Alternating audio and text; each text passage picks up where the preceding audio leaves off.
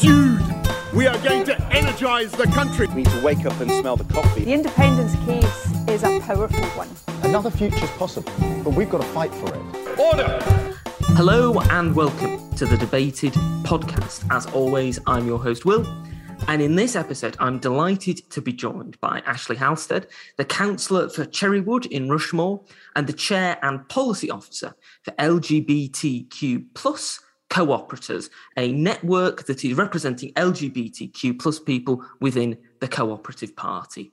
Welcome to the podcast, Ashley. Thank you very much for having me. It's great to have you on. Now, the first thing I'd like to ask is, because we're going to be discussing an article you've written on LGBTQ plus History Month, which is this month. We're going to be discussing an article you've written on that. So my first question to you is, what made you decide to write a particular article on this subject? And what is it do you think is important about discussing during this particular History Month?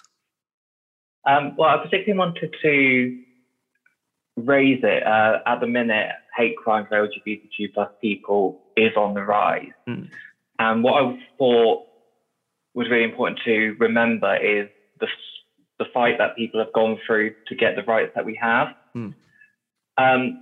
Especially being sort of member of the Cooperative Party, where it's long-standing been an ally to the LGBTQ plus community. I just really wanted to get the perspective out there. I think, especially sort of being in the Cooperative Party, we don't get so much of a spotlight, but I believe the party has had a massive hand in LGBTQ plus policy.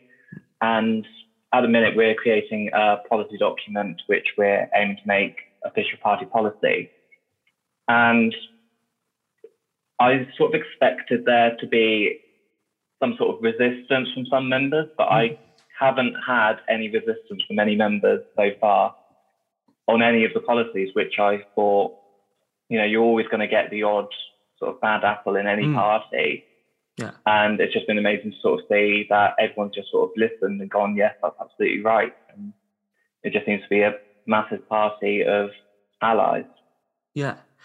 Do you think it's important to, because this is a history month, and obviously part of the aim is, showing the history of LGBTQ plus people, both within the Cooperative Party and also within, history as a whole. Do you think it's important to make sure that when you're talking about that history and when you're discussing that history, that you make clear, as you mentioned there and as you mentioned in the article, that hate crime and hate against LGBTQ plus people isn't just something that is historic, but is something that is happening very much now and really needs to be tackled, not just as a historic problem, but also one that is very much a present problem as well. Yeah, of course. With any history month, you look back at the past, see what the bad parts are and be like, we can't allow this to happen again. Looking back, we're sort of seeing a lot of hate, and now coming forward, we're seeing a rise in hate. And yeah, that's partly why I sort of did the policy document and why I'm continuing to develop it, is that it's important to not just sort of go, which I think some people have, is go, well, you can get married now, that's you done, isn't it? Whereas there's so many policies that are still out there. Hate crime is one. Domestic abuse is another key one, which has often gone sort of unspoken about. And we're recently seeing the armed forces, where people are doing a review about people that were kicked out in the army and what went wrong and what can we do to compensate those people who are sort of, I grew up in a military family where when you grow up in that kind of lifestyle, the military becomes your everything. Yeah. And when you're sort of taken out of that, that's your career and your private life. I'm very keen on History Month to look back at what went wrong and how we fixed it and celebrate that, but also look at what issues we have now. and how we can sort of be a part of history and fix the issues we have now. Yeah, absolutely. One of the things that I thought was particularly interesting that you raised in the article was regarding older members of the LGBTQ plus community, in terms of retirement communities and going from perhaps their own homes into retirement homes and ensuring that older people who are members of the LGBTQ plus community don't feel that they have to go back into the closet, as it were, when going into retirement communities. Do you think this is something that as an issue hasn't really been discussed a great deal before, or hasn't really been thought of before? And what sorts of things do you think can be done to make sure that people who are members of the community don't feel that they have to hide who they are when they're going into either retirement homes or retirement communities? Yeah, I mean, obviously I'm the policy officer, and I have to put my hands up and say that I didn't think of it myself until it was brought to my attention. And this is partly the reason why I did the policy document, and it had to be so wide-ranging because things get missed if we're not putting everything on the table, putting all the issues on there and what the solutions are. In terms of the elderly population of LGBTQ plus people, what London are doing and sort of putting more money into cooperatives, which for an LGBTQ plus retirement community, that A, means that people won't have to go back into the closet, but also B, means that there is a sense of real community. Whereas before you retire, you do have that LGBTQ plus community sort of as a young person and sort of going into working age.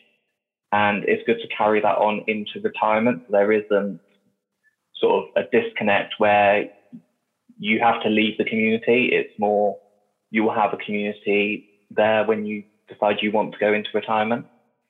Yeah, absolutely. And I think it's also interesting in the article how you, obviously, as I mentioned there, discussing people who are going into retirement communities, looking at people later on in their life, but you're also looking at people who are at the start of their life, because you mentioned the cooperative academies and their LGBTQ plus lead. How important do you think it is to make aware to people, perhaps who are interested in things like the cooperative academies or who are part of the cooperative academies, who are students in these academies, that there is this support there with the LGBTQ plus lead, and that if they are feeling uncomfortable in any way, that they can, get help that way, that they don't just have to look for help online, or they have to sort of like try and look for help from other areas which might not be as receptive as potentially the LGBTQ plus lead is. Yeah, so I mean, I can sort of speak firsthand where I was the lead at school for everyone thought I was gay, and turns out they were right.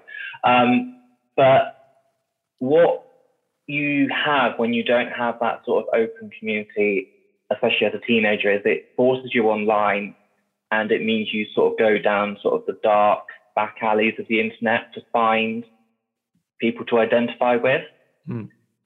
That leaves you open to sort of all sorts of abuse, and it can often just make the situation worse. So having an LGBTQ plus lead in the school, A, means that students can sort of come out quite freely. It means they can go to sort of clubs where they can connect with people that are just like them.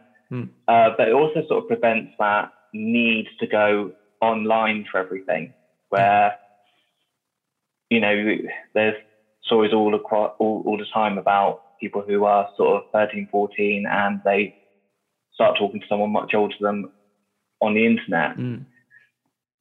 And having a lead in school means that A, it's going to reduce the amount of bullying because it's going to be talked about much more and accepted a lot more. And it's going to reduce the need to start sending people online where they can, the online community is brilliant, but there are bad apples that can take advantage of people, and it just prevents the need for that. Yeah, absolutely. Do you think that this is something that is really important in terms of wider policy in schools? I mean, not just from your own experience, but also from the experience of people, as part of the community as well. Do you think that there currently is enough support within the wider educational system for LGBTQ plus people to feel, safe, and that if they are being bullied or if they are in a situation where they feel in danger in some way, that there is somebody that they can go and speak to and that they can help resolve that issue? Do you think enough is being done in the educational system at the moment? Oh, no, not at all. I've spoken to someone who was recently just left school, and he was in the closet for the entire time he was in school. He didn't feel safe until he got to a college which had a more open atmosphere. Now, we've all seen stories about people who have stayed in the closet, beaten themselves up, and have taken their own life for it. And yeah, there's just not enough being done. I think budgets are just being cut left, right, and centre, and it does seem to be the sort of equality networks that get cut the deepest and the quickest. It used to be that you would have LGBTQ plus youth clubs all over the country, and in my home county of Oxfordshire, there used to be a network of 4 clubs across the county, and now there's just one. And for a big county like Oxfordshire, it's not feasible for someone from the other side of the county to travel over, especially as a young person.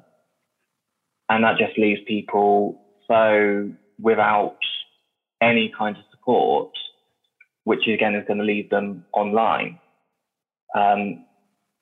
This is why I've wanted to write about the co-op lead the LGBTQ plus lead in co-op academies, because that is a lifeline that I really wish I had, and it's a lifeline that's really going to work for our young people. Yeah, absolutely. Do you think that? I mean, you're talking about the cuts that you've seen in Oxfordshire in your own home county. Do you think that what quite often happens is that there is a sense that, as you say, in terms of cuts, that rather than sort of like thinking about how much, services like these are a lifeline to people, there's a sense that, oh, well, this is in some way sort of like disposable, and this is in some way, sort of like not in entirely necessary, and that there's an approach to equality, particularly from the current government, that doesn't really reflect upon the changes that need to be made at the moment in terms of making people who are members of the LGBTQ plus community feel not only more comfortable but safer, but also the realization that simply saying that, there have been changes that have been long fought for in terms of equality, thinking that is the be all and end all, that, you can change certain laws and that can be enough, without realizing that there is a need for proper targeted funding for services like the one you've described, and like the LGBTQ plus leads in cooperative academies, that just isn't being provided by the current government. Yeah, I mean, considering I'm Labour and co-op, it's probably going to come as no surprise that I've criticised the government. But the government, in terms of LGBTQ plus rights, is very much all mouth. And, I'm very much the kind of person where I'll give credit where credit's due. And I didn't like David Cameron, but he did speak quite passionately in favour of same-sex marriage, and he did seem to genuinely want it. And it wasn't just we'll give you this just so, few vote. Whereas this government will say that they support us and then do the exact opposite. I mean, you only have to look at Liz Truss, who sort of seems to have like 12 roles now, but one of them is equality. And she'll pose with the LGBT plus conservatives and say that she's an ally. But we've still got a situation where conversion therapy is still a thing. We've been waiting well over 1,000 days since they promised that we would have a ban. And now they're going, oh, we're going to have a consultation. Oh, and now we're going to extend that consultation. And I've got no faith that they really care or that they really want it, because they seemed very sort of wanting to do a consultation on the Gender Recognition Act, and then as soon as it went the way that they didn't want, they decided, oh no, we're not going to do that now. I think they're very willing to make changes that they want to make, but if it's a change that they don't want to, I feel like they need to start listening to the community and not sort of tell us what they think we need and just listen to us about what we need. You know, you look at our venue where it's become so much more centralised and so much more London-centric and just so few of them. There's no real support, and there needs to be a bit of support, a bit of funding where sites of heritage like LGBTQ plus venues, especially ones of historical significance, that can remain and can be supported to do well. Obviously, I'm not expecting the government to just fund them at a loss, but giving them a bit of support and a bit of guidance on how to survive in current weather. Because they seem to be perfectly willing to give business advice to small businesses at time, but not when you're looking at LGBTQ plus businesses. Yeah, absolutely. And you mentioned, of course, there your affiliation with the Labour Party and with the Cooperative Party. Now, of course, the Labour Party itself has come under criticism with how it has handled LGBTQ plus rights, particularly the rights of trans people. What do you think of the Labour Party's current position in terms of LGBTQ plus rights? Do you think it goes far enough? And what do you think of the way that the Labour Party has dealt with people who are transphobic within the party, and how do you think it is, helping trans people feel safe within the party? I'm very disappointed in the Labour Party, to be honest. I think the Cooperative Party they are listening to us and they are making the changes that we are saying, but the Labour Party, it's sort of a one step forward, one step back with them. So we'll start to get a bit of support in terms of the armed forces, and then they'll take a step back by not dealing with transphobes. And I mean, I don't know what the answer is. I'm trying to sort of reach out to contacts that I have and see what the air is, but I think currently whoever it is at the Labour Party just doesn't want to deal with transphobia. And yeah, I personally don't know what the answer is. I've considered my position within the Labour Party multiple times because of the treatment towards our community.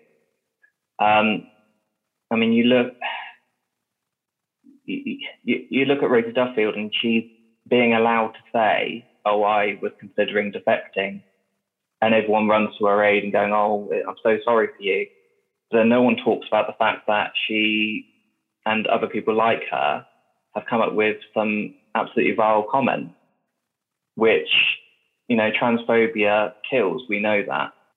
It just strikes me as they're trying to look out for MPs. We can't lose too many MPs. We can't lose too many people that support us. But then we've always been a party of equality, going back to when we voted for it to be legal with Leo Absey, and when unions supported our rights in the Labour Party. And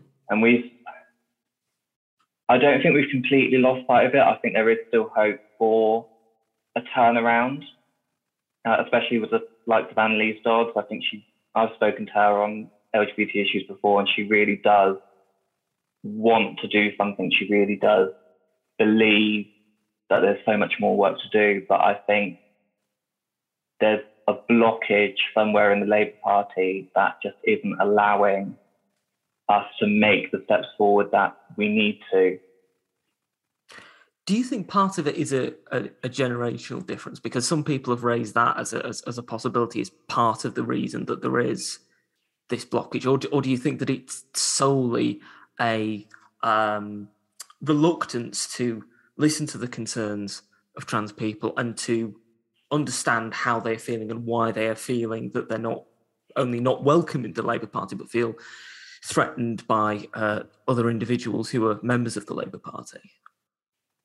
Well, people keep bringing up sort of generational differences. It's not as if we've taken someone from the 50s, 60s, 70s, where this was considered okay, and just plopped them in 2022. They have been here throughout the time. And if this was historic, if it was the case that someone who's in their 70s now had said something previously back in the 70s that wasn't acceptable, but they'd shown since that they are becoming an ally and they are learning from their mistakes and they are making amends, that's absolutely fine. But you can't sort of carry on and just go, oh, well, it's a different generation. Because they've been here, we've not plopped them from a different time. I think another thing that's probably a big issue is the complaints department, where if you make a complaint, it just doesn't really get done. I'm not sure what's going on there. I've heard one story where there's a blocker of people trying not to deal with complaints, and there's another that's saying there's just too many complaints, not enough people to deal with it. I'm not sure, I'm not in that department. But something is going wrong where we are allowing this kind of hate to exist in the party. And what we know from seeing people online is they start off with transphobia and say, oh no, this is acceptable because we're just advocating for women. And then it turns into homophobia as well. It's never, I mean, transphobia is not acceptable at all in the first instance, but it's never just the one. It always grows, and we need to be nipping it in the bud, really. We've lost so many great members that could have been future leaders in the party, and now they're out sort of joining other parties or coming out of politics altogether, when actually these are the people we need to drive us forward. Do you think that, you mentioned there are people who are obviously leaving the party because of this.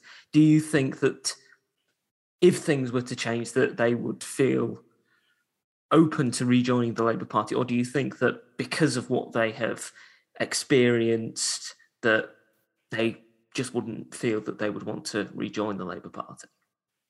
I think there will be people that never will. But there's people that I've spoken to who I've seen as future leaders, and they said, if there is real change, they will consider coming back, but they don't see that change happening, at least not anytime soon.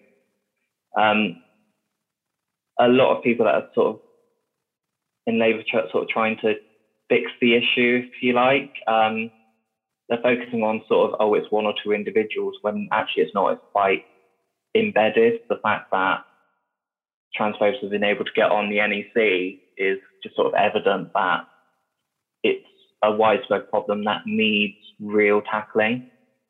And I think if the tackling happens and change is meaningful and constant, then absolutely we could definitely win some people back. But we need to make those changes and fully understand the challenges. It's not just one or two people. It is an ingrained thing where we need to make those real changes and not just go, oh, it's just one or two people, we'll get rid of them and then the problem's done, because it's deeper than that. I'd now like to just turn to Ukraine, to the situation in Ukraine, because it is, of course, something that is on a lot of people's minds at the moment. We are potentially going to be seeing a Russian invasion of Ukraine in the next few days, perhaps in next week or so, depending on different sources that have been propagated about.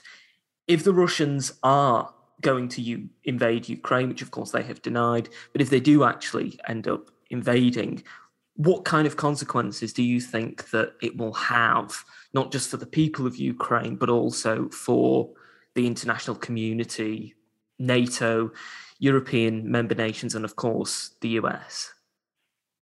Yeah, my foreign policy is terrible. I'll start off by saying that. But yeah, the way I'm seeing it is that if Russia do invade, and obviously, hopefully not as we're putting this out, but I recently saw on my phone that people are sort of being advised not to go to Ukraine, so tensions are escalating. I think and part of me doesn't see why Russia are doing it. I mean, some people are sort of raised about they don't want Ukraine to join NATO. But from what I understand, you can't join NATO while there's ongoing conflict, and there is ongoing conflict in Ukraine. I think if Russia do it, they're going to have to be very smart about what they do.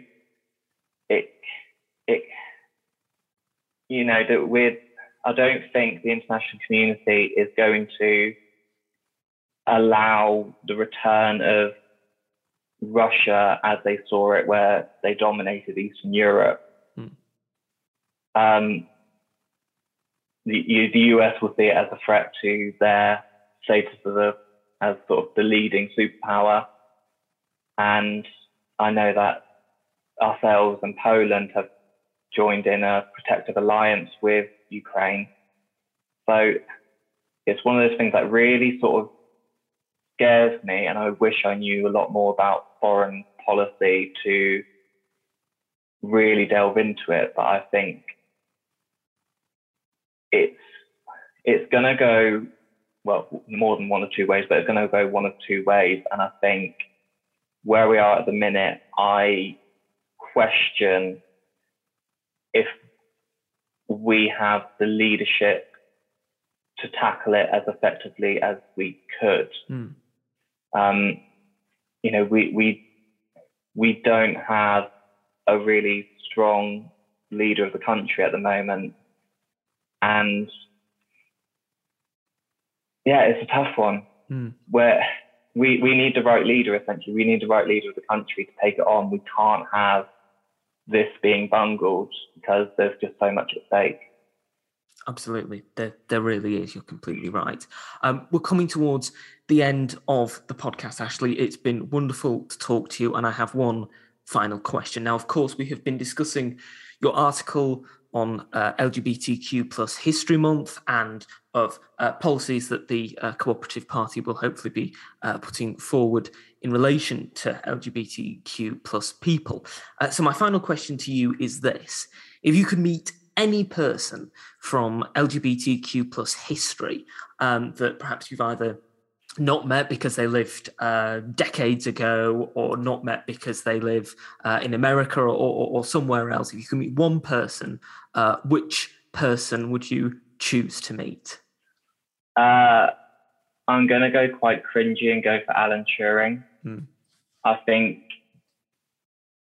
I'm a bit of a geek myself, so he sort of really resonates with me, where, I spend my job looking at a load of spreadsheets and I go, oh, I can change this and it will make it so much more effective. And, that's sort of what he did with sort of, different stuff. But I would just quite like to pick into his brain about just how his brain works, and just the history of the era as well, how he felt and what he did during times. And it'd be really interesting to know a lot more about sort of the underground LGBTQ plus community from that time. I know everyone says Alan Turing, but yeah, I'll say Alan Turing. No, I think that's an excellent choice. And as you say, an incredible man and someone who did a great deal, not just for science, but also for Britain during the Second World War. Well, thank you once again for coming on the podcast, Ashley. If people want to find out more about you, want to read the article, find out more about the policy document and LGBTQ plus individuals within the Cooperative Party, where should they go to find out about this? So we've got our website, and you can find the policy document on there. We've also got a Twitter, which we're trying to build up. While we're looking at launching our sort of updated policy document in June, and so that's where we'll be launching it, and it will give you a real sense of what issues we're focusing on, and it will also give you the opportunity to start feeding in about different issues.